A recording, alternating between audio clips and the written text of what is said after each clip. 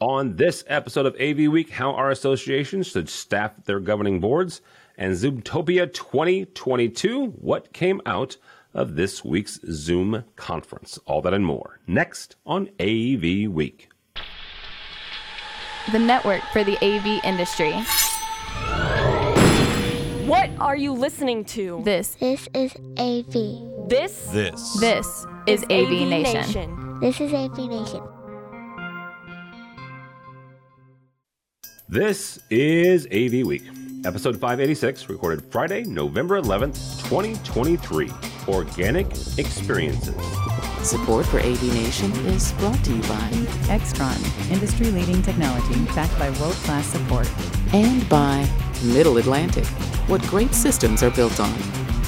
This is AV Week, your weekly wrap-up of audio-visual news and information. My name is Tim Albright. I am your host today to talk about the news we have gathered, and we have got an incredible guest list and a couple really cool stories. First and foremost, Gladys Marroquin from Newcomb & Boyd. Welcome, ma'am. Hey, Tim. Thanks for having me. I'm Gladys Marroquin. I'm an AV consultant in Atlanta from Newcomb & Boyd. All right. Also with us is Mr. Brock McGinnis from Due North in Canada. Welcome, sir. Always a pleasure, Tim. Mr. Michael Peevler from Atlas IED. Welcome, sir. Thanks, Tim. Great to be here as always. And last but not least, Mr. Gary Kay from Rave Pubs. Welcome, sir. Hey, good afternoon, everyone. I'm excited to be here, Tim. Thanks for the invite. Absolutely. So we've got, really great guests here. We're going to hit on a couple of stories. The first one, and quite frankly, the biggest one of the week, Zoomtopia 2022 took place this week, both virtually and in Northern California. So if you were blessed enough to go to Northern California, you got to see one of my hometown heroes, Nelly, and I'm not kidding. He is one of my hometown heroes, and he is from St. Louis. You got to see Nelly perform, but you also got to see a number of really great innovations, a number of really great additions to the platform, some new partnerships. So honestly, quite frankly, guys, it is one of the biggest UC platforms, one of the biggest software packages that our folks have to work with and integrate. So Gladys, we'll start with you on this. What was the biggest things to come out of Zoomtopia for you this year? Sure. Yeah. So I'll be honest, I didn't get to attend or watch every session from Zoomtopia since it's been a busy week for me. However, I did notice a trend in kind of talking about meeting equity and just kind of what that looks like, what the requirements would be, and kind of everybody trying to get on the same page as far as that goes. And this has been a talking point we've had over, several verticals with our clients, and just everybody is expecting a certain, I guess, similar and consistent experience since in a post-COVID world, as much as you can say that people, when they come from working from home and then they go into the office, they want a, seamless experience. They want it to resemble what they had at home in terms of quality.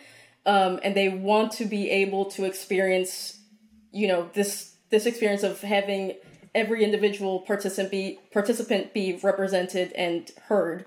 So I found that interesting. I like how people are kind of trying to progress that and move forward with that. Zoom has its own version of, I guess, they call it Smart Gallery. MTR has its own version as well. And you can see that partners, when it comes to conferencing peripherals, are starting to implement that in their own ways as well. So I thought that was really interesting, and I like that a lot. All right, Brock, same kind of question. What'd you take away from this week? Gary Kay hasn't told me yet what happened at Zoomtopia, so I know nothing. I normally rely on he and his team. Well, we have published some videos from there, but yeah. I'm not actually very engaged, Tim, in the cult of Zoom, and I don't really care whether my clients choose a Zoom platform or a Teams platform. My job as an integrator is to support them. I would just like the Zoom people to start talking about their stock price again. Once upon a time, every meeting I ever had with a Zoom employee, it was like, have you seen our stock price? And have you seen our stock price? Well, I bought some, and unfortunately, I have seen their stock price, and it sucks. And I don't think that them getting into the mail business or the calendar business is going to help that. What I would love to see Zoom do is regain the lead that they had in the marketplace on Teams, because I think it's a better platform. And I think it's a more people-friendly platform. They had a huge lead. Zoom became the Kleenex word. We're going to have a Zoom call. We're going to have a Zoom call. And at least in the world where I live, they are getting their butts kicked by Teams. Fortunately, we can always count on Microsoft to shoot themselves in the foot, and the new licensing stuff that's going on, and the fact that they're that they're making manufacturers dumb down really valuable feature sets that contribute to meeting equity in order to be certified, and that they're making the Teams room something special while taking away equal features from Teams as a platform. Hopefully that momentum will swing back, from Teams where it is right now in order to Zoom. So all I saw at Zoom was they spent a pant load of their shareholders' money holding this event, and hopefully that gets the stock going back in the other direction, because I'd at least like to break even. Maybe I should have asked that as a disclaimer beforehand. Like, how many of us? I do not. How many of us own stock at Zoom? So, Mr. K, Brock mentioned the fact that he hasn't seen anything. So, what did you come away with from Zoomtopia this week? So I love Zoom. I actually think that they've done a really good job with their platform. I agree with Brock that they are doing a much better job of simplifying entering a video call and also navigating your way around the platform. I think it's amazing to me, if you look at the data, something around half the people that are using Microsoft tools on an everyday basis are using Zoom as their video platform. And I think that tells you a lot about the user interface problems. I think Microsoft Front Row is a good attempt at meeting equity. But the truth of the matter is we do not have meeting equity, and we will not have it because we don't have the tools to do it. Now, I could tell you how you could build a room that would bring you better meeting equity, but the platforms themselves, or the cameras for that matter, aren't the solution for that. And they won't be. No matter how awesome Jabra does, or no matter how awesome Logitech does with breaking up images and sending them to the far site, that's not the solution for meeting equity. We really have to redesign rooms. And I know that some of the really good AV designers have done a really good job. That said, I don't think that Zoom was trying to get in the mail and calendar business. I think they were trying to, those of us who are corporate users on an everyday basis, like think about, you have to take what we say with a grain of salt, in a giant grain of salt, because we are not only big users of the platforms, but we're also inside the industry using the platforms. Like, if you can imagine yourself, put yourself in the position of someone buying a projector 20 years ago and not caring at all what the lumens meant, and we're pushing that down their throat like they should care. And they just like, well, if I turn it on, will I be able to see it with the lights? Okay, that's what I meant. Okay, that makes sense. It's sort of like that. And I think that if you're a regular person and you're just wanting to join a call, and you join through Zoom, you're like, this is a great experience. And you join through Teams, you're like, what did I do wrong? I clicked on the link and it seemed to open something else, and then it gave me an error. Like, what am I doing wrong here? And then I'm in the call. They can hear me. They can see me, but I can't see them. That's a problem. And I think Zoom has continued to innovate simplicity. I love, to directly answer your question, Tim, I love Zoom Spots. I think Zoom Spots, the new feature, is critical to that regular user who's the great majority of the people on the planet that use video conferencing or video platforms, whatever you want, video meetings. I think Teams will always, Brock, dominate because companies have decided that we want one platform to do it. We want to pay one SaaS fee. We don't want to pay 12 different monthly fees. And in fact, if anything, they're like, Microsoft, will you please buy Slack so we can just build that in? That's the last piece we need. Just buy Slack, we're done. And then that top down will exist. Everyone else will prefer Zoom or prefer Google Meet. I mean, you don't discount Google Meet, which is obviously taking a giant portion of the market share by simply just telling people in K through 12, hey, by the way, it's already there. We didn't even notice it. And so that's helping them with market share. And then I think that's going to be pervasive as these young kids get older. But to directly answer your question, Tim, I think the biggest thing that came out of that was Zoom Spots from a Zoom standpoint. From the hardware standpoint, much better integration, much better seamless usage, very creative meeting equity solutions. But if you're really trying to get to meeting equity, you're just going to be constantly disappointed unless an integrator is redesigning the room. There should be no front of room. A collaboration display should not be the primary display in a room. You should have many more displays in a room than you currently have, and you should rethink the way that you're placing cameras in a room. And I think if you think about it that way, then you really could get closer to meeting equity. But listen, that person that's on their cell phone that joins a meeting, good luck. We don't really care about them, and we want them to stay muted the entire time. I don't know about design. I mean, designing an entire room, or redesigning, I mean to say. So I guess I've got a couple things about that. What we've been seeing more and more is, with people having the option to be remote and working from home, a lot of these rooms we're having to future-proof them so that they can be converted or reconverted from, like a small collaboration space or an office. And I just don't know what that would look like if you're trying to just have, various displays and kind of multiple cameras, and what kind of flexibility that kind of allows for in the future if it does turn into an office. I would love to debate this all day long, but I know Tim doesn't want. Opinion. All the solutions do a great job of making remote participants feel better about the way they're joining meetings, but none of them do the opposite. When we're in a live meeting, we do not care about the people that are online because they're not being presented to us in a way that makes us want to care about them. The idea of putting them right there in the front, that's awkward. Nobody wants to know that you're being stared at the entire time during a meeting, right? I mean, that's an awkward place to be. And by the way, it doesn't look that good. Like the mock-ups look awesome in practical reality. They don't look good, and it's not consistent. But my idea, Gladys, is imagine most people don't sit in the front of the room. Like when you're in a real meeting room, everyone's not sitting in the front of the room, right? So why are we putting them in the front of the room in this sort of meeting equity concept?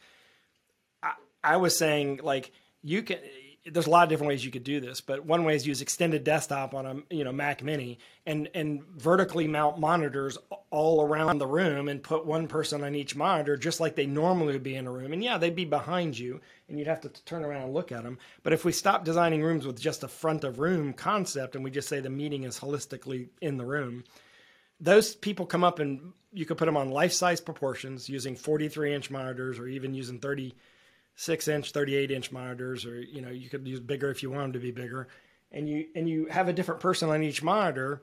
Then the experience is more equitable in the meeting room, and then we can use these concepts on the far side to do the opposite for the remote participant. But it requires a redesign of the room, and it requires a rethink of the way you're using the computer and what you're using the computer in the room for. Because the simplest way to do it is extended desktop, right? But there's other ways to do it too. You can use some kind of monitor wall process. You can use AV over IP and do virtual canvassing, which is a very inexpensive way of doing it once we have product and inventory. But Gary, it's also entirely unnecessary. Meeting equity is entirely unnecessary. The concept of creating rooms to create this special new environment for remote participants is entirely unnecessary, right? We've had remote participants forever. They came in by telephone. We heard them, we addressed them, we conversed with them, we collaborated with them.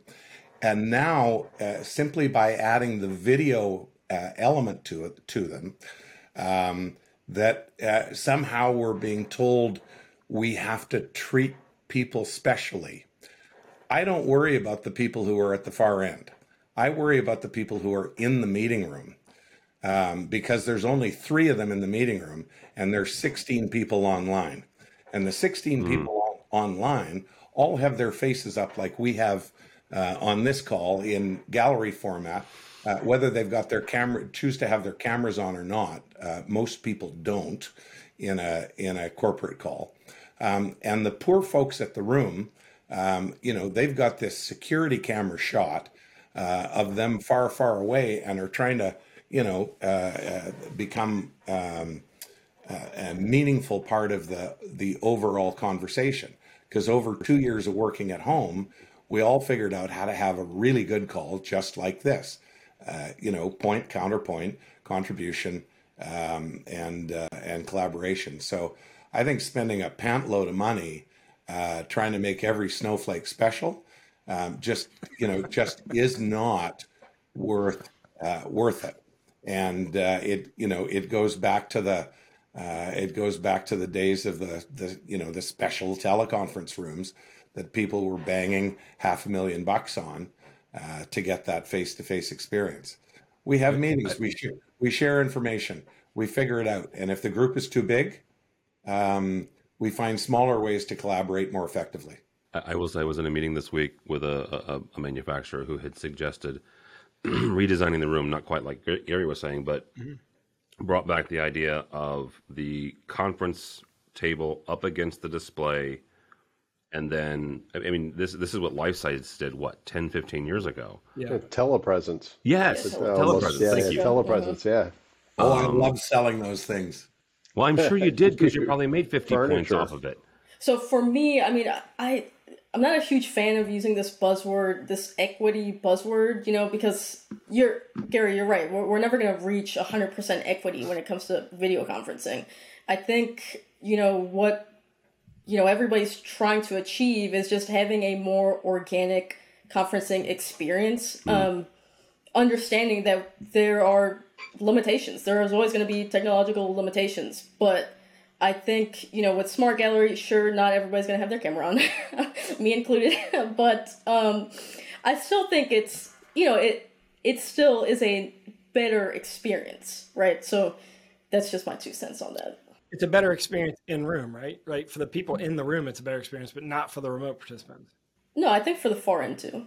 All right, Mr. Peeverly, we'll have you give the last word on this, and then we'll do our other one. Yeah, I'll take it a different angle for a second. So first of all, I thought Zoom Spots was very cool. I'm like Gladys. I didn't get a lot of time to check it out, so I was really quickly. I forgot to say this. Can one of you, either you or Gary, explain what Zoom Spots is? Yeah, it's like it's like setting up a water cooler room or a break room where you just go and people are just hanging out in there waiting for other people to show up, and it's a way to sort of create more casual collaboration where you're like, hey, when I'm not in a meeting, you default your system to just stay on Zoom and you're just hanging out in this room and people know where you are and you decide to let them in or not. And instead of having this view, it's much smaller and less intense. And I just think the idea of the casualization of platforms, I think, is going to be appealing to people. But there's an element we haven't talked about here that I would guess I would love to hear Gladys's, and I want Michael to finish, by the way, but Gladys's opinion on is it depends on the demographic too. Meaning if I'm building a room that's primarily 20-somethings, I'm going to build it a lot different than if it's primarily 40-somethings. With Zoom Spots, I'm curious, is it going to eat up my RAM like, regular Zoom does? But I think not if you have a Mac. Not if you have a Mac computer, you got nothing to worry about. Using Windows, you're in trouble.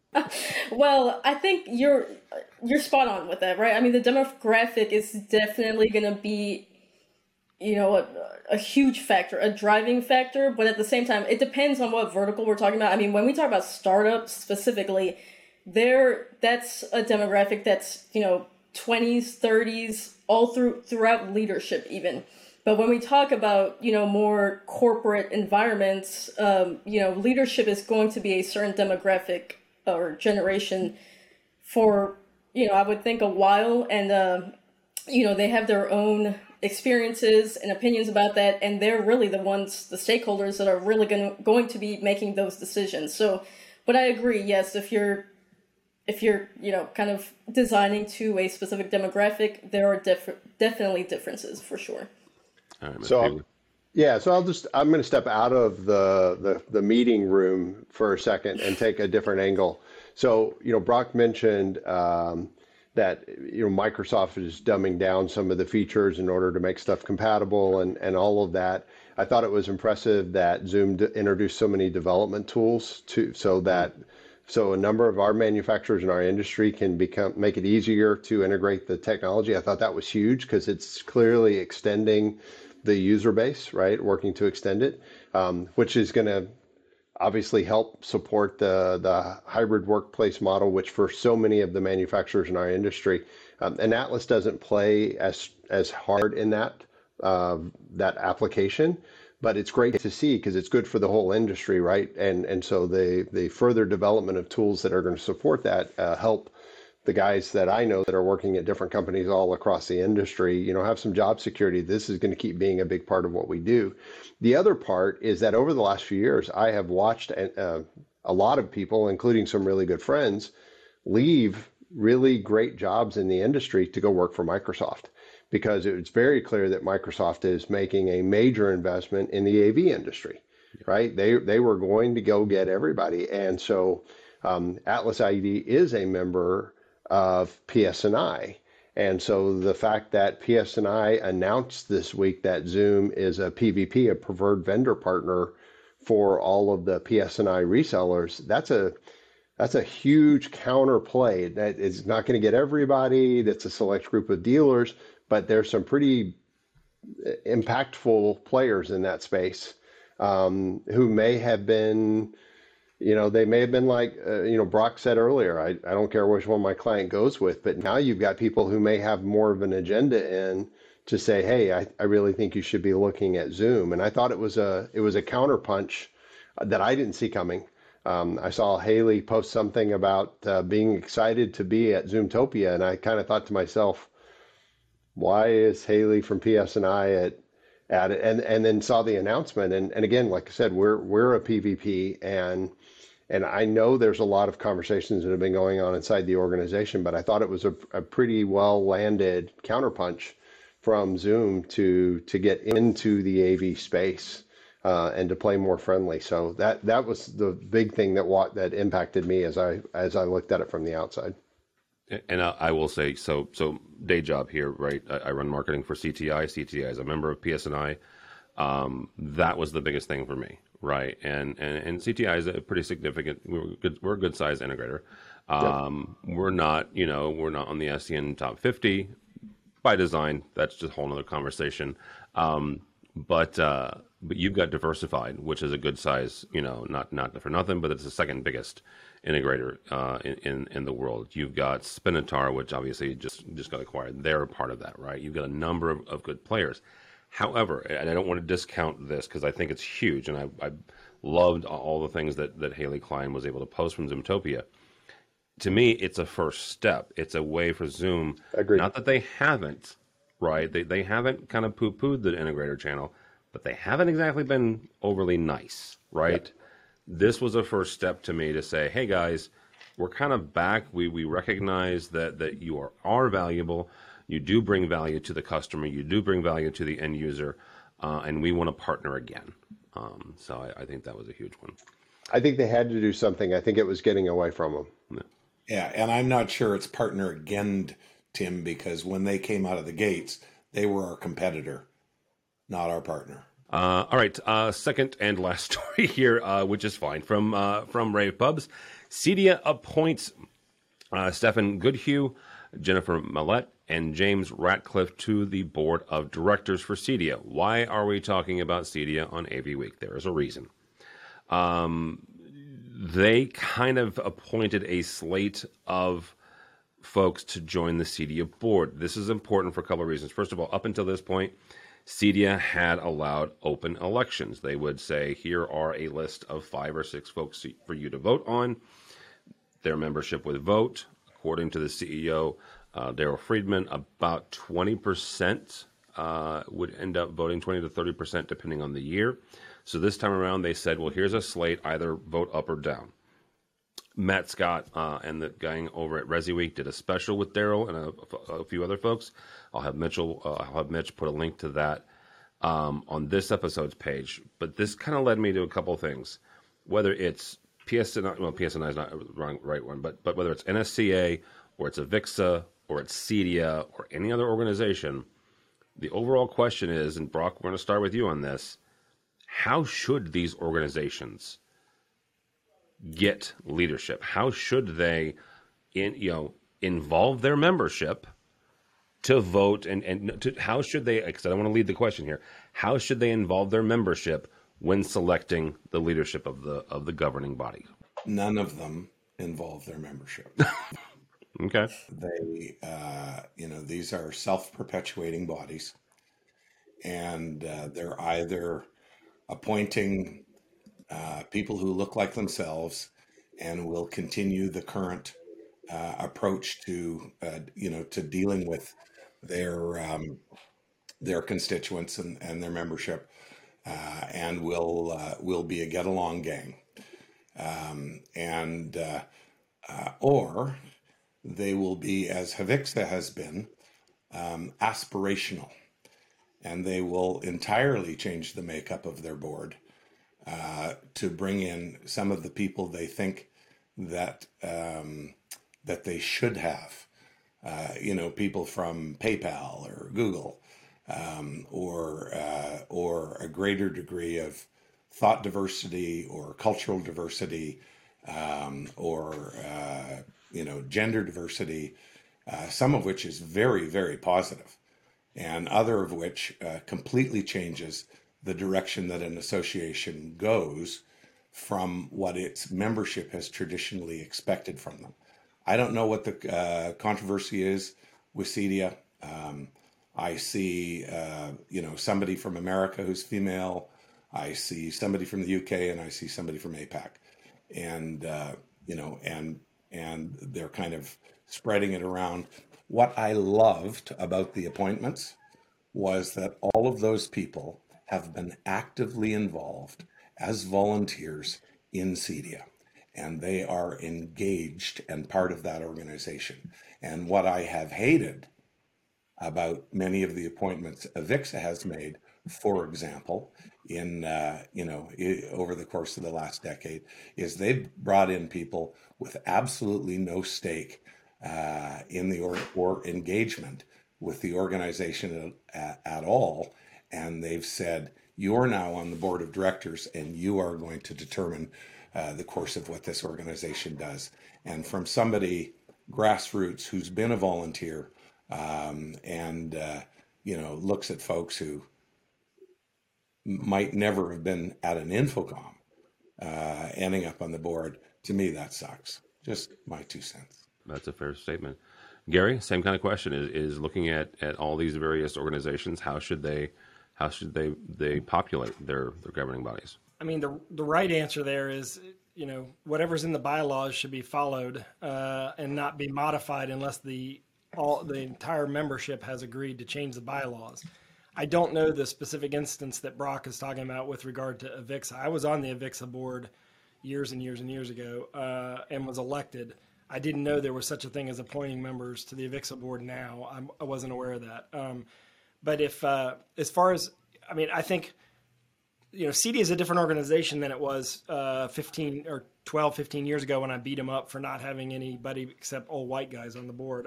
I'm famously known for, and it was universally hated, for writing a series of articles about, why was this an old boy network and why were there no women on the board and no people of color, period.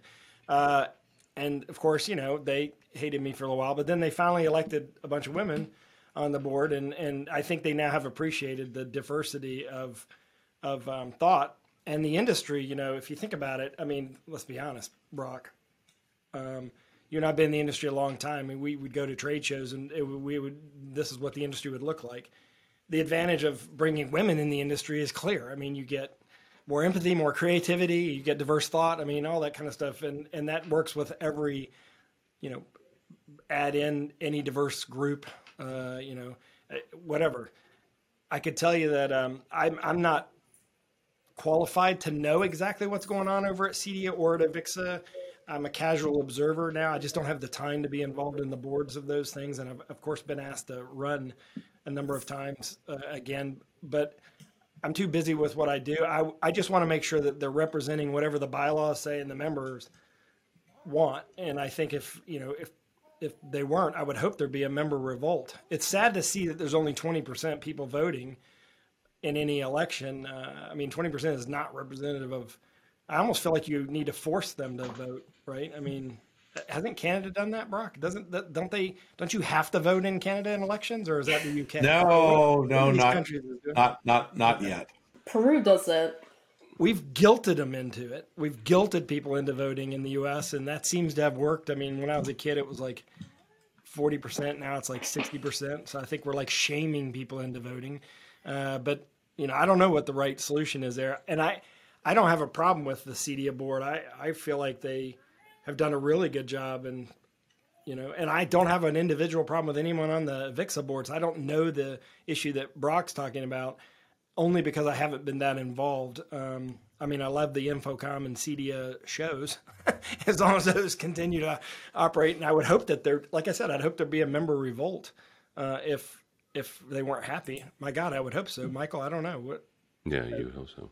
You would hope so, right? I mean, I would, if I was a manufacturer or an integrator member and I saw something happening that was not right, I would be all over that. But maybe people just don't have the time to anymore. All right, Mr. Peebler, how should we get these folks on boards? Yeah, I think Gary and Brock have both said a lot of the things that I would align with. I mean, I think there's value in bringing a lot of diversity. I'm like Brock. I read the article. I haven't been involved in CEDIA in a number of years, but I read the article and I was impressed by the candidates or the new board members. I thought they seemed impressive in regards to the write-up. I liked the fact that they came from outside the U.S., so they represented the needs of the market and the variations that you would see in the market in those spaces. So I thought that was very cool. I think you can, there's always a big risk of change if you bring in outsiders. I think outsider voices can be really valuable too. It's a matter of how much control do you give those outsiders? Are they board members? Are they influencers? Are they consultants? Are they, whatever? But I think it's good to constantly look at what could be, because we have, in my 23 years in the industry, there's certainly plenty of times I felt like that we were headed down the same track because it was the same group of people all the time.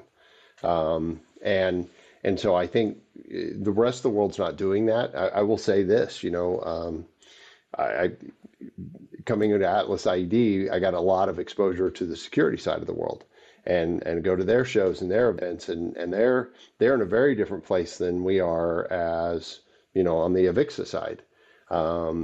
And some things I think they do really well, and some things I think, wow, they still haven't caught up at all. So I think everybody's got their, kind of challenges that are inherited too. I agree with Gary. You got to follow the laws of the organization, the bylaws of the organization.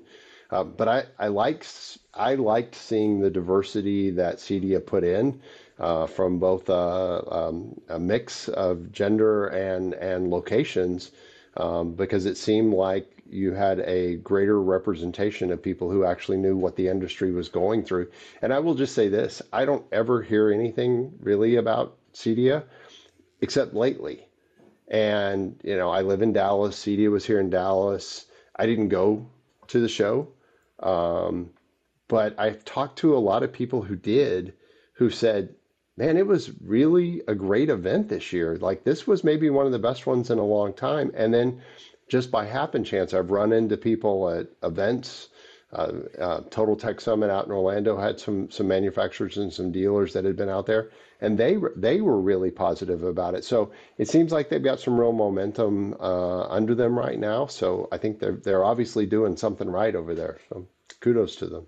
All right, Gladys, you'll have the last word on this. How should we get folks onto our governing boards? Sure. Yeah, I'm not super, involved with CEDIA, so I would also be speaking as an outsider. I do think that, I agree with Michael, what the write-up showed of these new board members. They do seem to be impressive. I like that there is diversity in thought there. They seem to have a very strong IoT background of sorts, with home automation and all of that. And I do believe that, with AV and IoT kind of overlapping and that overlap continuously growing, I feel like that's a good just POV for CEDIA. But I'd have to agree with Gary. Whatever the bylaws are, I probably would try to stick to that as much as possible. All right, gang. Thank you all so much. I appreciate your time. Mr. Gary K., how do people connect with you and or Rave? Gary at theraveagency.com, raveagency.com, or Google my name. It's weird enough at spelling that you can find me. Or they can call you, Tim. You know how to get in touch with me.